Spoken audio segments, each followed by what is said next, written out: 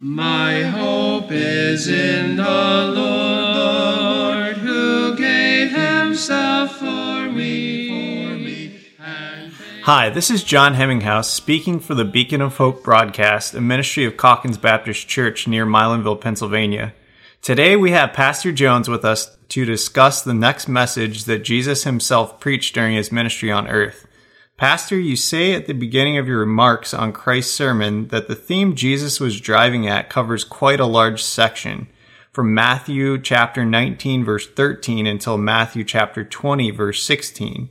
You further stated that these verses are linked together on the issue of whether salvation is by faith or by works. How did you arrive at these conclusions? Yes, by the way, John, thank you for having me on to discuss the message.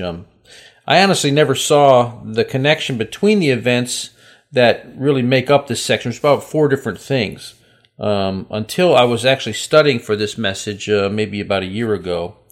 And I'm not sure if it was a Bible commentator or who it was, or if it just was something that the Lord opened my eyes to as I was studying. But I began to see that the passage was organized in a way that brought up a reoccurring theme that Jesus seems to be driving at, which was contrasting God's grace with the futile attempts that many make to impress the Lord with their good works. So how then does the account of Christ blessing the children fit into the issue of grace versus works?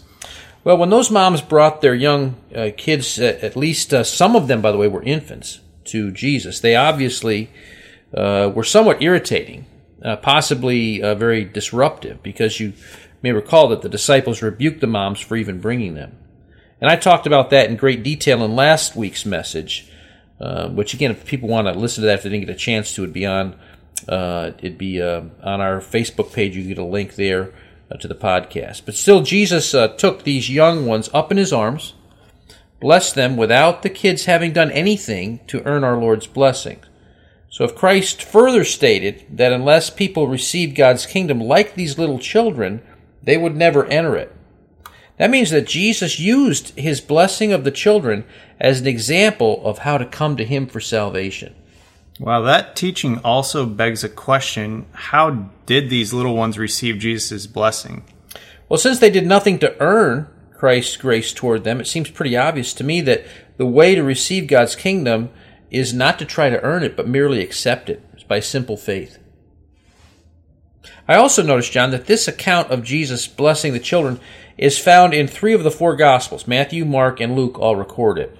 And each time, the next event discussed in every one of those Gospels is our Lord's encounter with a man we know in the Scriptures. We call him the rich young ruler. And he would seem to have the world by the tail because he was coming to the Lord in exactly the way that Jesus said you should not come, though he seemed to have everything to offer. His youth, his riches, his power. But he's coming to the Lord thinking that he's a good person and asking Jesus what further good things he needed to do to earn his salvation. Oh, so now I'm getting the connection. First, you have the little ones as an example of coming to Christ and accepting his grace and simplicity. Then on the other hand, you have the rich young ruler as an example of coming to Christ in pride while trying to earn eternal life. Exactly. So was the young man able to earn his salvation? No, he was not able to earn eternal life. I don't want to give away too much now about Jesus' sermon since we haven't listened to it yet, but Jesus did not deal with that young man in a way that I would have anticipated if I were reading this account for the first time. However, I will say this, that when the young guy first started out, he looked at himself as a good person. But Christ revealed the true heart of the rich young ruler by asking him to break the idol in his life, which was his possessions, by giving all that he had to the poor and choosing to follow Christ. Sadly, when Jesus called him to forsake that idol for God's kingdom, the young man dejectedly walked away from Jesus. Our Lord then used this man's refusal of salvation as an example of letting riches stand between a person and God. If I'm not mistaken, what you've discussed so far takes us from Matthew 19:13 to verse 26. But you said that this issue of trying to get to heaven by God's grace instead of your good works extends all the way to chapter 20, verse 16. How do these other verses tie in with the theme? Well, John, why don't we let our listeners hear the message, and then we'll come back and discuss the significance of Jesus' other remarks in this sermon. Fair enough. So let's get right in on the next sermon that Jesus himself preached that Pastor Jones has entitled, Grace versus Works. Matthew chapter 19, we're going to pick up at verse 16 as we continue on in the messages of Christ.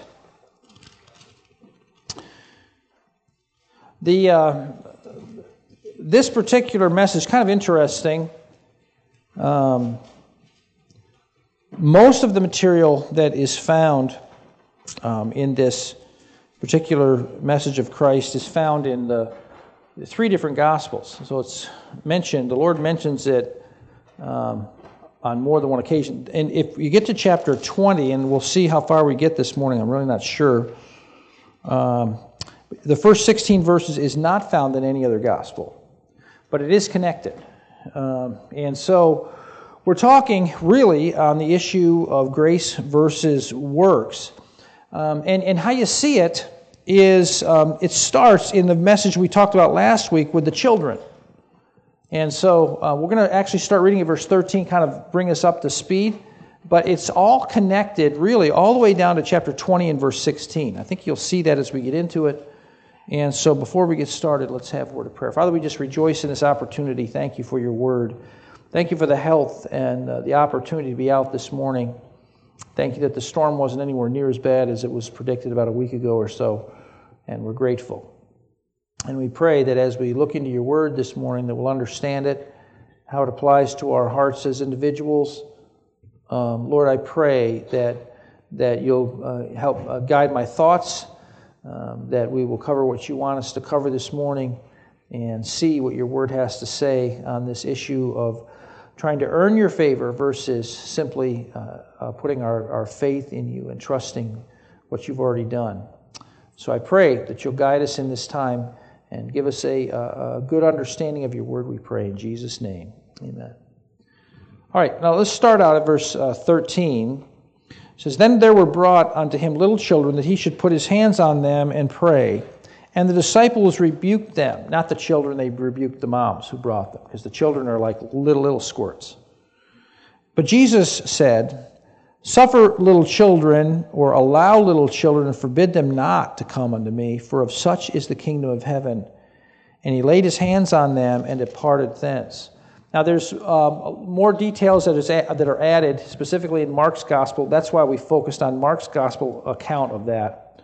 But that short little account really gives us an illustration of salvation by grace, where he says, of such is the kingdom of God. The idea is the kingdom of God belongs to people like this. Jesus is saying this is an illustration of what it means to belong to my kingdom. And in the Gospel of Mark, Jesus goes on to say, if you don't accept the kingdom as a little child, if you don't receive it as a little child, you won't even enter it. You won't even enter it. So these children are used by Christ as an illustration of salvation by grace. So let me just talk to you briefly about that. The first thing is that the kids did nothing to earn Christ's blessing. They did nothing to earn it. He just took them up in his arms and blessed them. The kids had no thought to earn Christ's blessings. A lot of them are infants. So they're not thinking, about the fact of, wow, I've done a great thing to be here. How did they get there? Yeah, Mom. I mean, it's not even. Have you ever walked with little kids? I mean, the real little ones. Years ago, Lake Scranton is a beautiful walk, about 3.5 miles around it. My dad and I, we used to live in the area, and we used to walk there quite frequently. Well, I had some nephews at the time, 3 boys, and I don't know, maybe 10 stair steps, 10, 8, 6, something like that. They wanted to go walking around Lake Scranton with Uncle Lane. So, how long do you think that lasted? You know what I'm saying? And the older one could hold up a little longer. I'm carrying one guy on my shoulders for a while, and of course then, the other kid's got to be carried on the shoulders, and you know how that works. It was I don't know if we went all the way around or not, but I got the impression that when you're walking with kids, the zeal that starts out is not the zeal that they end up with. So, yeah, these kids, and they're not even thinking about doing some great thing to earn the Lord's favor. if I can bring up the third one there, the kids simply received Christ's blessing. That's all they did. They just, in simplicity, received it. Now, this is an illustration, and Christ used it as an illustration. It's by no means baptism or anything like that. He's just using this as an illustration of the fact that you don't earn it. You don't earn salvation. It's not that you come and you do some great work. And so he's trying to get that point across. And then you come to verse 16, and this always follows this, by the way. Again, I'm sure it probably did chronologically, but there is a young man that shows up at this point, and he's the kind of kid, and I don't think he's really a kid, he's probably a young adult, of some influence and some wisdom and etc. He's a nice young man. But the problem is that he is an example of what Jesus was just talking about, of trying to earn his way in. And so we see the tragedy of trying to earn your salvation in what comes next. And so let's start with verse 16. Behold, one came and said unto him, Good master, what good thing shall I do that I may have eternal life? Now, the young man has made already two wrong assumptions. And an assumption is something that you accept as true without really taking the time and effort to prove it. So, what is he assuming? Well, let's notice. You'll get an idea if you read Jesus' response, the first part of verse 17. And he said unto him, this is Jesus talking to the young fellow, Why callest thou me good? Why are you calling me good? There is none good but one, that is God. Now, what assumption is the young man making that Jesus is putting his finger on? I'm sorry? That is a corollary, and you're right on that. Back up one, but you're right on that. What's that? Yes, he's making an assumption that we're basically good people. That's what he's making the assumption. And the second that Josh pointed out is the corollary of that. Because we're basically good people, it is possible to earn favor with God by what I do. And so you'll notice how he puts it, what good thing should I do, back up in verse 16, that I may have eternal life? And he calls Jesus good master because it's the idea, I'm a good person, you're a good person, we're all good people. We make mistakes every once in a while. But, so you'll notice he's making some wrong assumptions, that basically we're good people, we just make mistakes. By the way, just so you, I thought this was a very interesting insight, and it was not. I heard it the other day. I could get the wrong credit, so I won't give you the person's name that I think is correct. If you want to ask me later on privately, because I don't want to make a wrong statement here, but the man said this, the difference in your whole lineup of political thinking is whether you believe man is good or not. And he's right on this. He's right on this. That those our founding fathers who, those in the conservative movement are trying to kind of hang on to those principles. They believed that man intrinsically was not good and could not be trusted. That's why you balance three different branches of government. There's a lot of checks and balances because of the fact that you don't trust mankind. But when you believe that man is essentially good, it completely changes the way you look even at the political spectrum. And you find that there was an excellent insight, and he nailed it. So he has a couple wrong assumptions, that man is basically good, that he can earn favor with God. And then he's going to make some wrong evaluations too. So Jesus says to him in answer, But if thou wilt enter into life, keep the commandments. That's an interesting statement, is it not? I thought the Scripture clearly says that by grace you are saved through faith. It's not of yourselves, it's the gift of God, and it's not of works, lest any man should boast. So why is the Lord bringing up the fact of you can enter into life by keeping the commandments?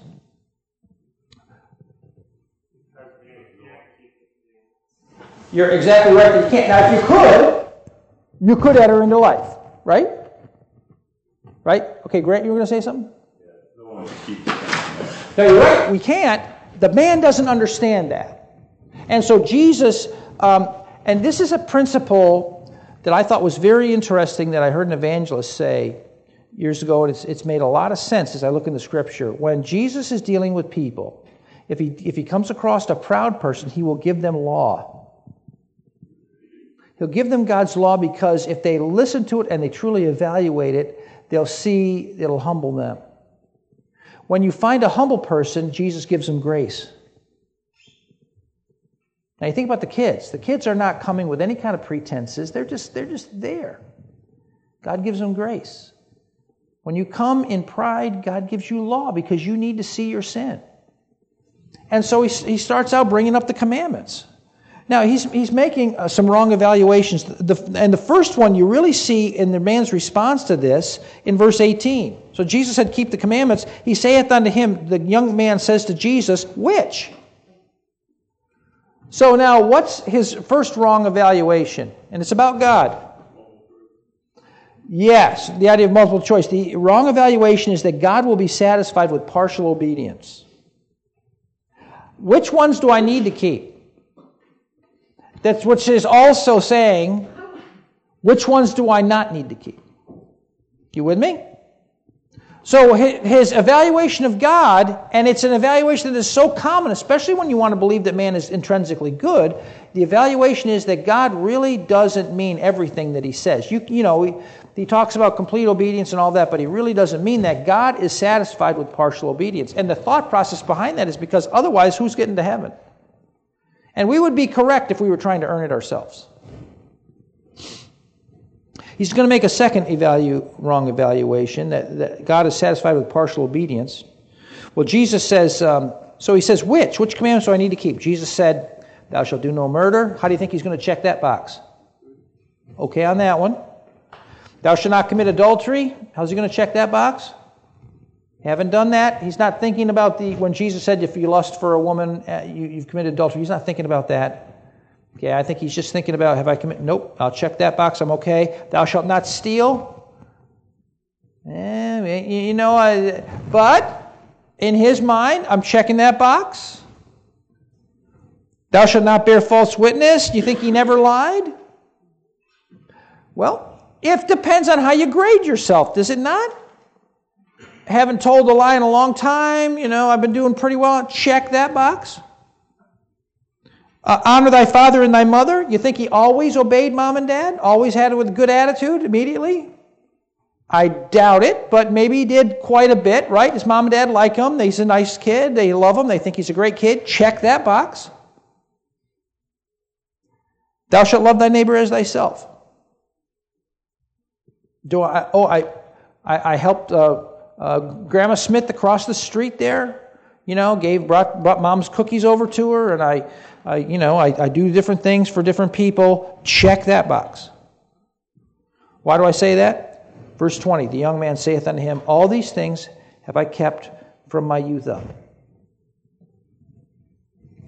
So 2 wrong evaluations. God is satisfied with partial obedience, and God does not mean exactly what he says. What I mean by that is the fact that, I haven't lied much. I honor my mom and dad almost all the time. You see what I'm saying? We really think God grades on the curve. But you'll notice he does have an honest fear. Do you see it at the end of verse 20? What lack I yet? He's still thinking, I'm not good enough to get to heaven. Which means, and he's right on that, he's thinking about God's kingdom, not so much thinking about heaven necessarily, but God's kingdom. So he has a fear because he knows himself well enough, at least is honest enough with himself to realize, I have not been perfect. And I don't know if he had ever heard John the Baptist preach or Jesus preach yet, but he has, at least in his conscience and understanding, I know I do not measure up.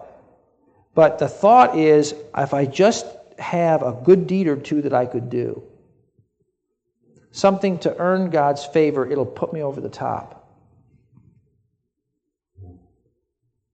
Now, what Jesus is going to do is he's going to give him simple commands. There are 3 of them, boom, boom, boom, in verse 21. But they're also testing his obedience to what he just said he kept. And by the way, I'm not saying this guy thinks, I don't think he's trying to lie to the Lord. I think he really feels like he is keeping these things. I think he really feels God grades on the curve. So Jesus said unto him, if thou wilt be perfect, go and sell that thou hast. There's commandment number 1. Sell everything you got. And give to the poor. By the way, what commandment would he be observing that he just said he kept? Love your neighbor as yourself. See, if I really love my neighbor as myself, it doesn't matter who owns my stuff. And if God says, give it away, then I should be willing to give it away. So really, Jesus is putting his finger on that single commandment. By the way, it touches the other ones in many ways. But he's going to put his finger on that commandment and say, okay, I want you to observe that. You're saying you keep it, observe it. What? And he gives him one more thing. He said, in verse 21 again, sell all you have, give to the poor, thou shalt have treasure in heaven. Here's a blessing you'll have. God's going to reward you in eternity. And come and follow me. There's commandment number 3. Sell all you got, give it to the poor, follow me. And he said, you're going to be, wealthy in heaven. You got to get your eyes off this world. Focus on that. Now, who owns all that we have? God does.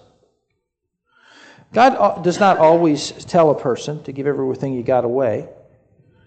But if he did, and he does here, and I know people who have. I know a guy who ended up on the mission field in Brazil, and the year before he surrendered as a missionary, his business made, we're talking in the 80s, okay, so back a number of years ago, he made $1 million for the first time in his business. It was a construction business, I think. He's doing well. And just God burdened him and said, I want you to go to the mission field, and he gave it all away and said, I'm going to do that. And he did. And today, he went to Brazil for a number of years, and now he's working in the administration part in Baptist Mid-Missions out in Ohio. Last that I heard of him. So sometimes the Lord does that. But if God said, give away all your possessions, who owns them in the first place? God does. So if I hang on to God's possessions when he says to give them away, what am I really doing? I'm disobeying. I'm stealing. You with me? Didn't he check the box that he hadn't stolen anything? Now, if he hasn't loved his neighbor as himself, and if he is hanging on to possessions that God just said give away, do you realize that throughout the Old Testament, this is not something that is in part of the Scriptures, it permeates the Scriptures. The image of unfaithfulness and disloyalty to God is compared to adultery in that relationship between God and me. He checked the box already. He said, I've not committed adultery. Can I also point out to you where it says, love thy neighbor as thyself? Obviously, he does not do that either. And I would wonder what God would have done with his money if God wouldn't have even saved the lives of some of the people around him as a result of if he had really given his money to the poor. An example of that would be the fictitious story of Ebenezer Scrooge. What would God do if we truly surrendered? And again, he's not telling everybody to give away their money, but in this case he did. Who might have been physically saved as a result of his money if he'd been willing to do that? Matter of fact, it's very likely he broke every one of those commandments in his disobedience to the Lord, because he certainly bore false witness, did he not? Saying he kept them.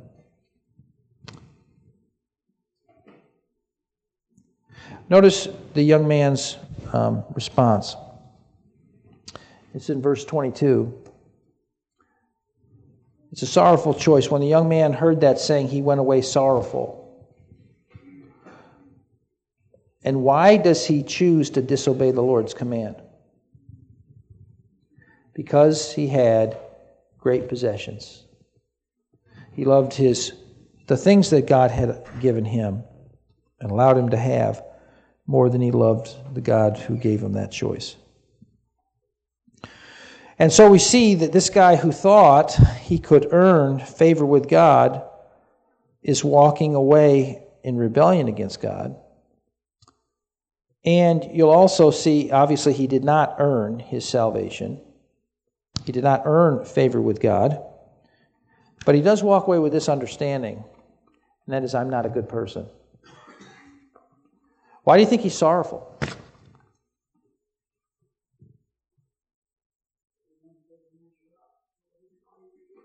I think he's got a view of himself that he didn't have before. I think you're right, Judy. Why else? You ever made a decision and you knew it was the wrong one? How do you feel about that? Terrible, right? Not only that, he's been afraid of not being able to go to God's kingdom, and now he knows he's not going. We don't know what happened to him. It'd be interesting to see if he ever came back, but I find it interesting that when he no longer wants to obey the Lord, he does not want to be around the Lord any longer, and he walks away.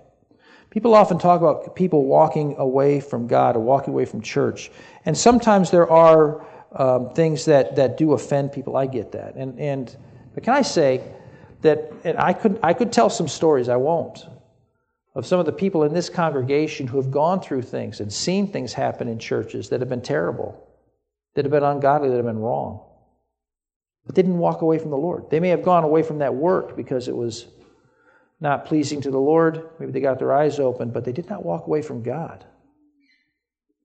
That's the heart of a believer. The person that walks away from God is, you often find, just like this young fella, they're walking away because they don't want to follow him. And they make all kinds of excuses. People aren't nice enough, they're not friendly enough, they didn't want. The bottom line is this: you walk away because you don't want to obey. And so there he goes. Now the Lord turns to his disciples at this point with a powerful lesson. Verse 23. Verse 23. Then Jesus said unto his disciples, Verily I say unto you, a rich man shall hardly enter into the kingdom of heaven. Now can I just say that would be an absolute shock to these disciples. And look at verse 24. And again I say unto you, it is easier for a camel to go through the eye of a needle than for a rich man to enter into the kingdom of God. And don't try to explain it in all. I've heard different explanations. Jesus is basically saying it's humanly impossible for a rich man to go to heaven. That's what he's saying. Now, why would that be such a shock to the disciples?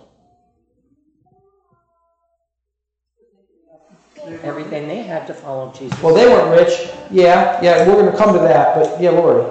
Well, there was a thought based on the Old Testament saints like Abraham and Isaac. They were wealthy men, and they were close to the Lord.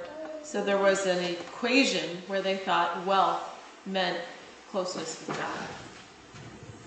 Okay, if you didn't hear in the back, Lori has it right that in the Jewish mindset, and this is still today among many of the Jewish people, think the Old Testament. Who are your heroes? Let me just list you some.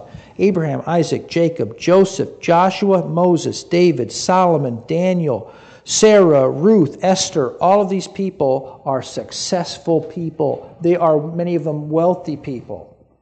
If you look at their history, you look at their heroes, and so equating riches is part of the favor of God. That's how they would view that. And so really the mindset is that many times the wealthiest, they would understand there are exceptions. They would get that.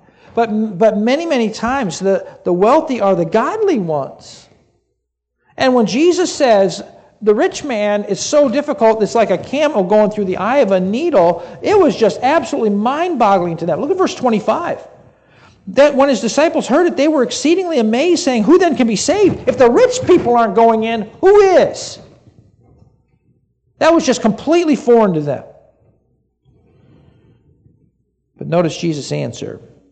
Verse 26, "But Jesus beheld them and said unto them, With men this is impossible, but with God all things are possible." The bottom line is this: none of us get saved without the miracle of God. I don't think we really get that.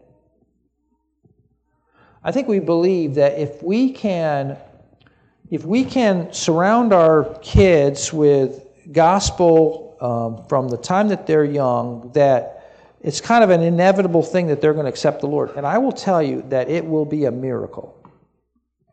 That you cannot put a formula together that will save the human soul. It is a miracle. It's not a miracle to get a kid to pray a prayer. It's not a miracle to get a child to go through a confirmation class or whatever. But it is a miracle for any of us to accept the Lord as Savior and mean it. Truly repent of our sins. Truly come to Christ. That's what Jesus is saying. Now that leads then, so this powerful lesson. But again, thank God for the last part, for Jesus' answer. With men this is impossible, but with God all things are possible. And that's the reality, that with God everything is possible. And thank God that He does save people. And so we're grateful for that. At this point, is the tendency then as believers to think that you and I can earn God's favor. Because we saw the children, they didn't do anything. And Jesus said, that's your example. That you just simply receive the blessings I have given you without doing anything to earn it. Then you have the rich young fella, nice kid. Matter of fact, one of the Gospels specifically says when the Lord looked at him, He loved him. And yet, Jesus is showing, and tragically, this guy's pride and his possessions are standing in his way. He will not turn at this point in his life to the Lord. Now, the disciples speak up. Peter is kind of the spokesman here. Look at verse 27. "Then answered Peter and said unto him, Behold, we have forsaken all and followed thee. What shall we have therefore? We have done what the rich young fella wouldn't do." So I want you to think about this, the tendency that you and I will, like Peter, to say, "Lord, I've done all these things for you."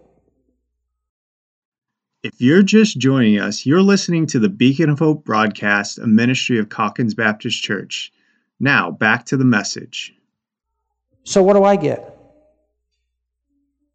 And you see Peter's question, actually his statement, first of all. We have done this. Lord, we gave up everything. We walked away from our jobs, and they did. Peter had a wife, and he's not able to spend a lot of time with her right now. And then his question.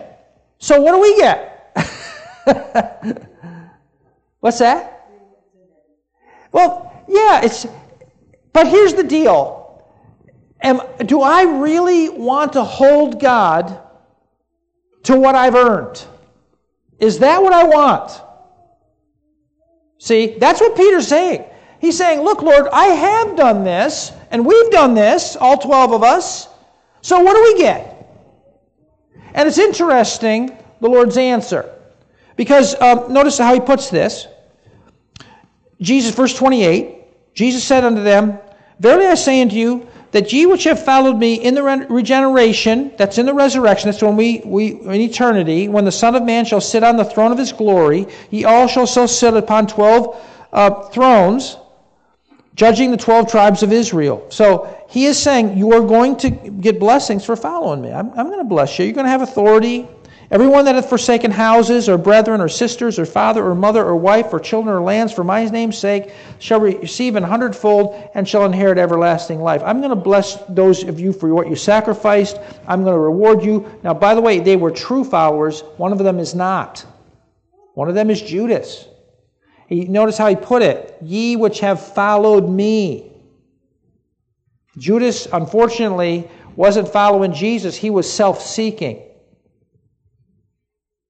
But then he makes that statement in verse 30, but many that are first shall be last, and the last first. What does he mean by that? Have you thought about that? There are people that seem to have everything going, and they've done everything right, and everybody looks up to them, and yet they're going to be last. And then there's other ones that are going to be first. And then he tells this parable. We're going to have to go through it quickly, but this parable illustrates what we're talking about. The difference between grace and works. Now, let me show it to you. Chapter 20, verse 1. For the kingdom of heaven is like unto a man that is a householder, which went out early in the morning to hire laborers into his vineyard. And when he had agreed with the laborers for a penny a day, he sent them into his vineyard. A penny is a day's wage. So I want you to notice this first group, and they represent the thought process that Peter's expressing, and they represent, as a believer now, and they also represent the thought process that rich young fella who was a lost man was thinking about, and that is simply this: I can earn favor with God. And so these first workers are illustrating the fact that, you know what, if you'll give me this, I'll work for you. I want what I earned. Have you ever had somebody say something like this? What did I ever do to deserve this? And often it's in a negative context. It's a complete misunderstanding of who we are and who God is. The reality is you don't want what you earned. Because what we earn by our lifestyle and by our choices is God's wrath, not His blessing. But these people are making an agreement. They want what's due to them. If we'll work for you a day, and we want the day's wage. Okay, verse 3. And he went out about the third hour, 3 hours later, saw others standing idle in the marketplace, and he said unto them, Go ye also into the vineyard. And notice the agreement here, and whatsoever is right I will give you. So did they agree for what they earned, or did they just agree for whatever the master wanted to give them? They're agreeing for whatever the master... They're not making an agreement as far as any specific money. They're just trusting the master. You with me? They're not bargaining with the master. They're just trusting his goodness. And they went to their way. Again, he went out about the 6th and the 9th hour and did likewise. So halfway through the day, he finds some more people. 3/4 through the day, he finds some more people. Just does the same thing, no definite agreement, just an agreement of whatever's right, I'll give you. Verse 6. About the 11th hour, he went out and found others standing idle, saith unto them, Why stand ye here all day idle? These guys aren't even working, they're just kind of standing around. If it was today's society, they'd be playing with their cell phones. They say unto him, Because no man hath hired us, he saith unto them, Ye also go into the vineyard, and whatsoever is right ye shall receive. Again, no agreement. No, God, you give me what I earn. They're just trusting that the master will do something for them. And these guys are only going to work an hour. So when even was come, the Lord of the vineyard saith unto his servant, Call the laborers and give them their hire, beginning from the last unto the first. Remember that statement at the end of chapter 19, excuse me. And when they came, they that were hired about the 11th hour, they received every man a penny, a day's wage, for an hour's worth of work. But when the first came, they supposed that they should have received more, and they likewise received every man a penny, a day's wage. And when they had received it, they murmured against the good man of the house, saying, These have wrought but 1 hour, and thou hast made them equal unto us, which have borne the burden and the heat of the day. But he answered one of them and said, Friend, I do thee no wrong. Didst thou not agree with me for a penny? Did you not make an agreement? You wanted me to be fair with you, and I have been. We made an agreement. And can I tell you, no man will ever stand before God and say, You have been unfair to me. Nobody. But you don't want His justice, His fairness. You want His grace. And it doesn't come by earning it. Verse 14, Take that as thine and go thy way. I will give unto this last even as unto thee. Look at verse 15. Is it not lawful for me to do what I will with my own? Is thine eye evil because I am good? You see, God's grace, none of us deserve it. None of us have earned it. That's the whole point of it. It's God's help that we don't deserve. And Jesus said, you have to get it like a little child. You just simply receive it. You don't earn it. And even though Peter had sacrificed greatly, the bottom line, yeah, and the Lord would bless him for that, the bottom line is he wasn't earning God's favor either. And the attitude that you and I need to have toward the Lord is one of faith and one of love and obedience to Him. Notice again his conclusion. So the last shall be first and the first last. If you're doing it for yourself, if you're trying to say, well, God, I'm going to do these wonderful things for you, and therefore you must do these wonderful things for me. You're trying to bargain with God. God will be fair with you. But that's not grace.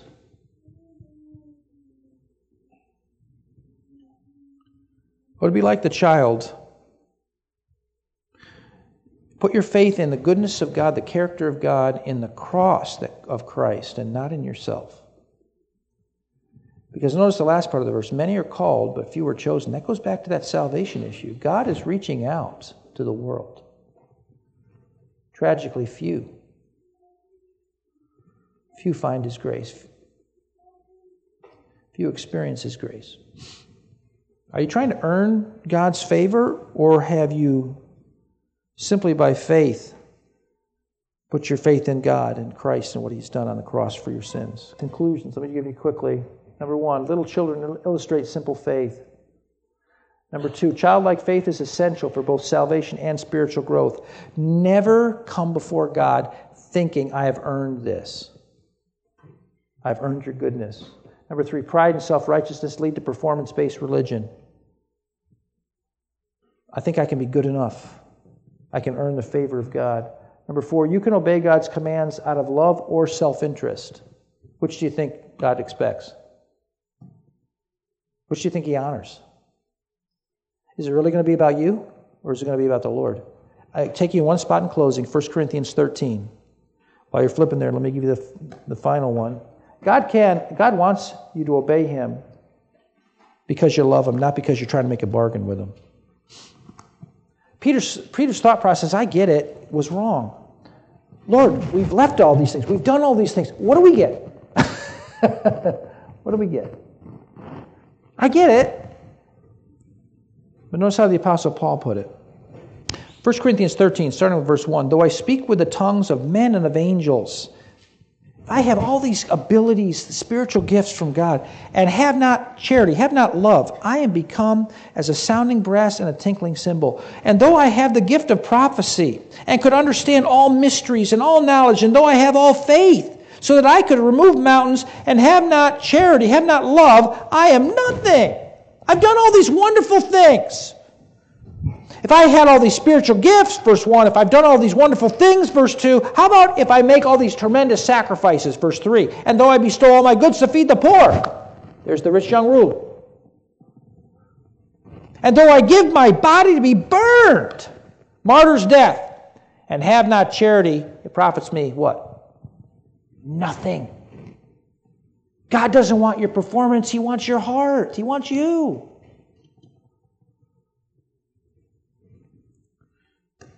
Always rely on God's grace, not your works. Always.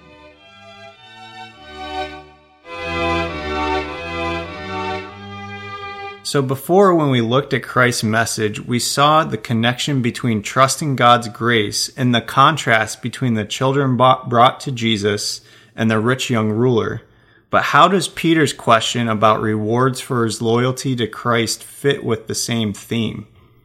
Well, Peter, who is a genuine follower of Christ, asked Jesus what true disciples like him will get in return for their works for Christ. But he is again looking for reward for his works.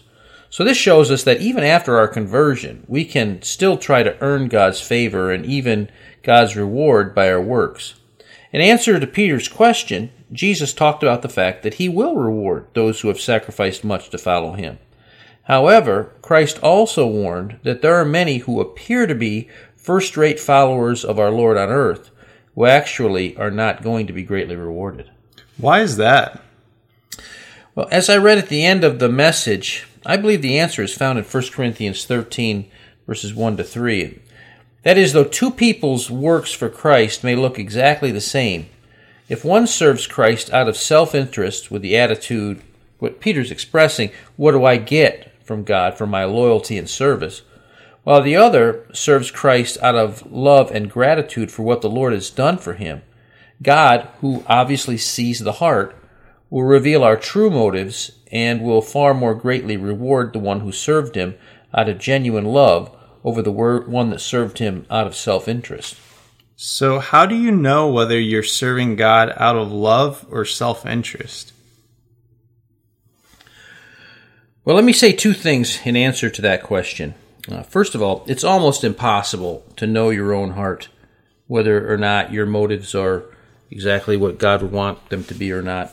I know the Apostle Paul himself is writing in 1 Corinthians chapter 4, verses 4 and 5, and he's talking about standing before God. And he says, "For I know nothing against myself." Isn't that interesting? Paul, at that point of his life, says, I don't know of anything that I haven't confessed before God, or I'm trying to be as right with God as I possibly can. So it shows you good how loyal this man was to the Lord. He says, "Yet am I not justified by this, but he who judges me is the Lord. Therefore judge nothing before the time until the Lord comes, who will both bring to light the hidden things of darkness and reveal the counsels of the hearts." That's our motives. "Then each one's praise will come from God."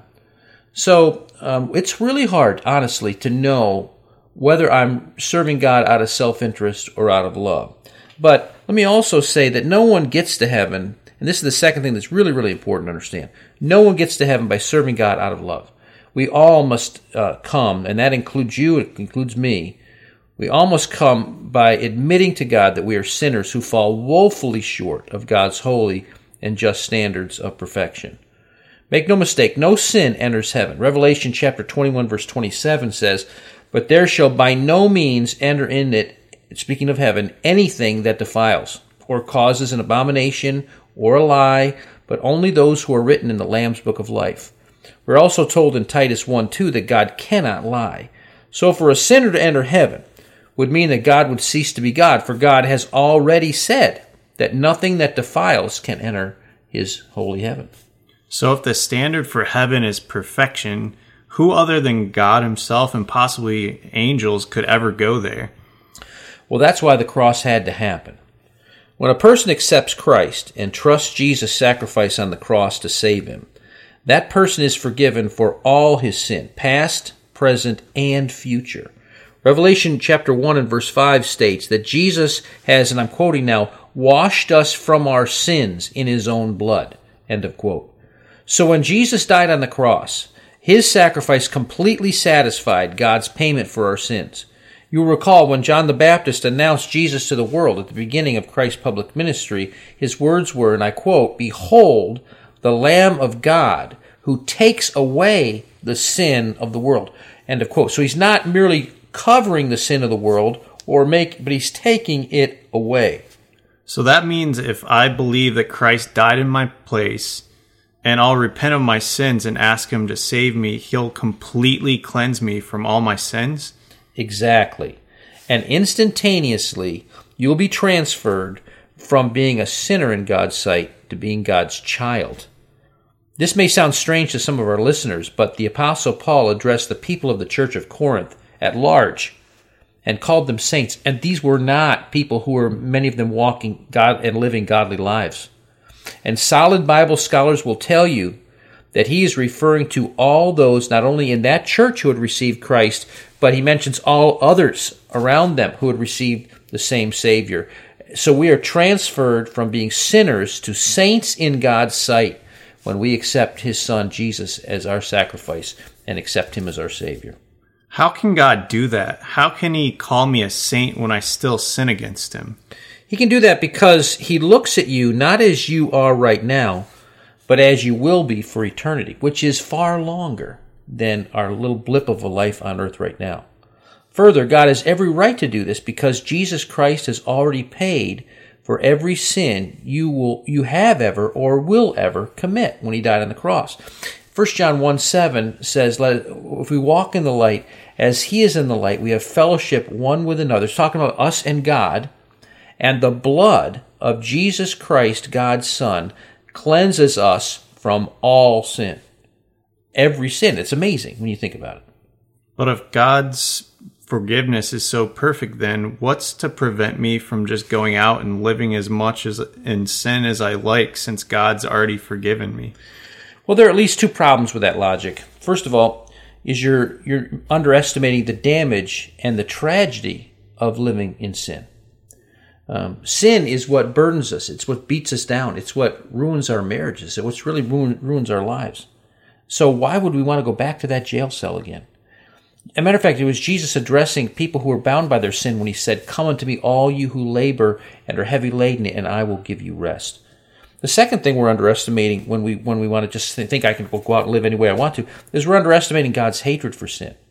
And so God will not take salvation away from his child when a child of God accepts him, but he will discipline him.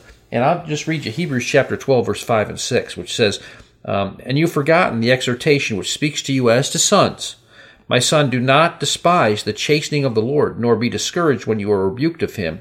For whom the Lord loves, he chastens, and scourges every son whom he receives." That means he disciplines us harshly when we rebel against him.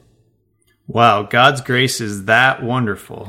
Yes, thank the Lord, it is.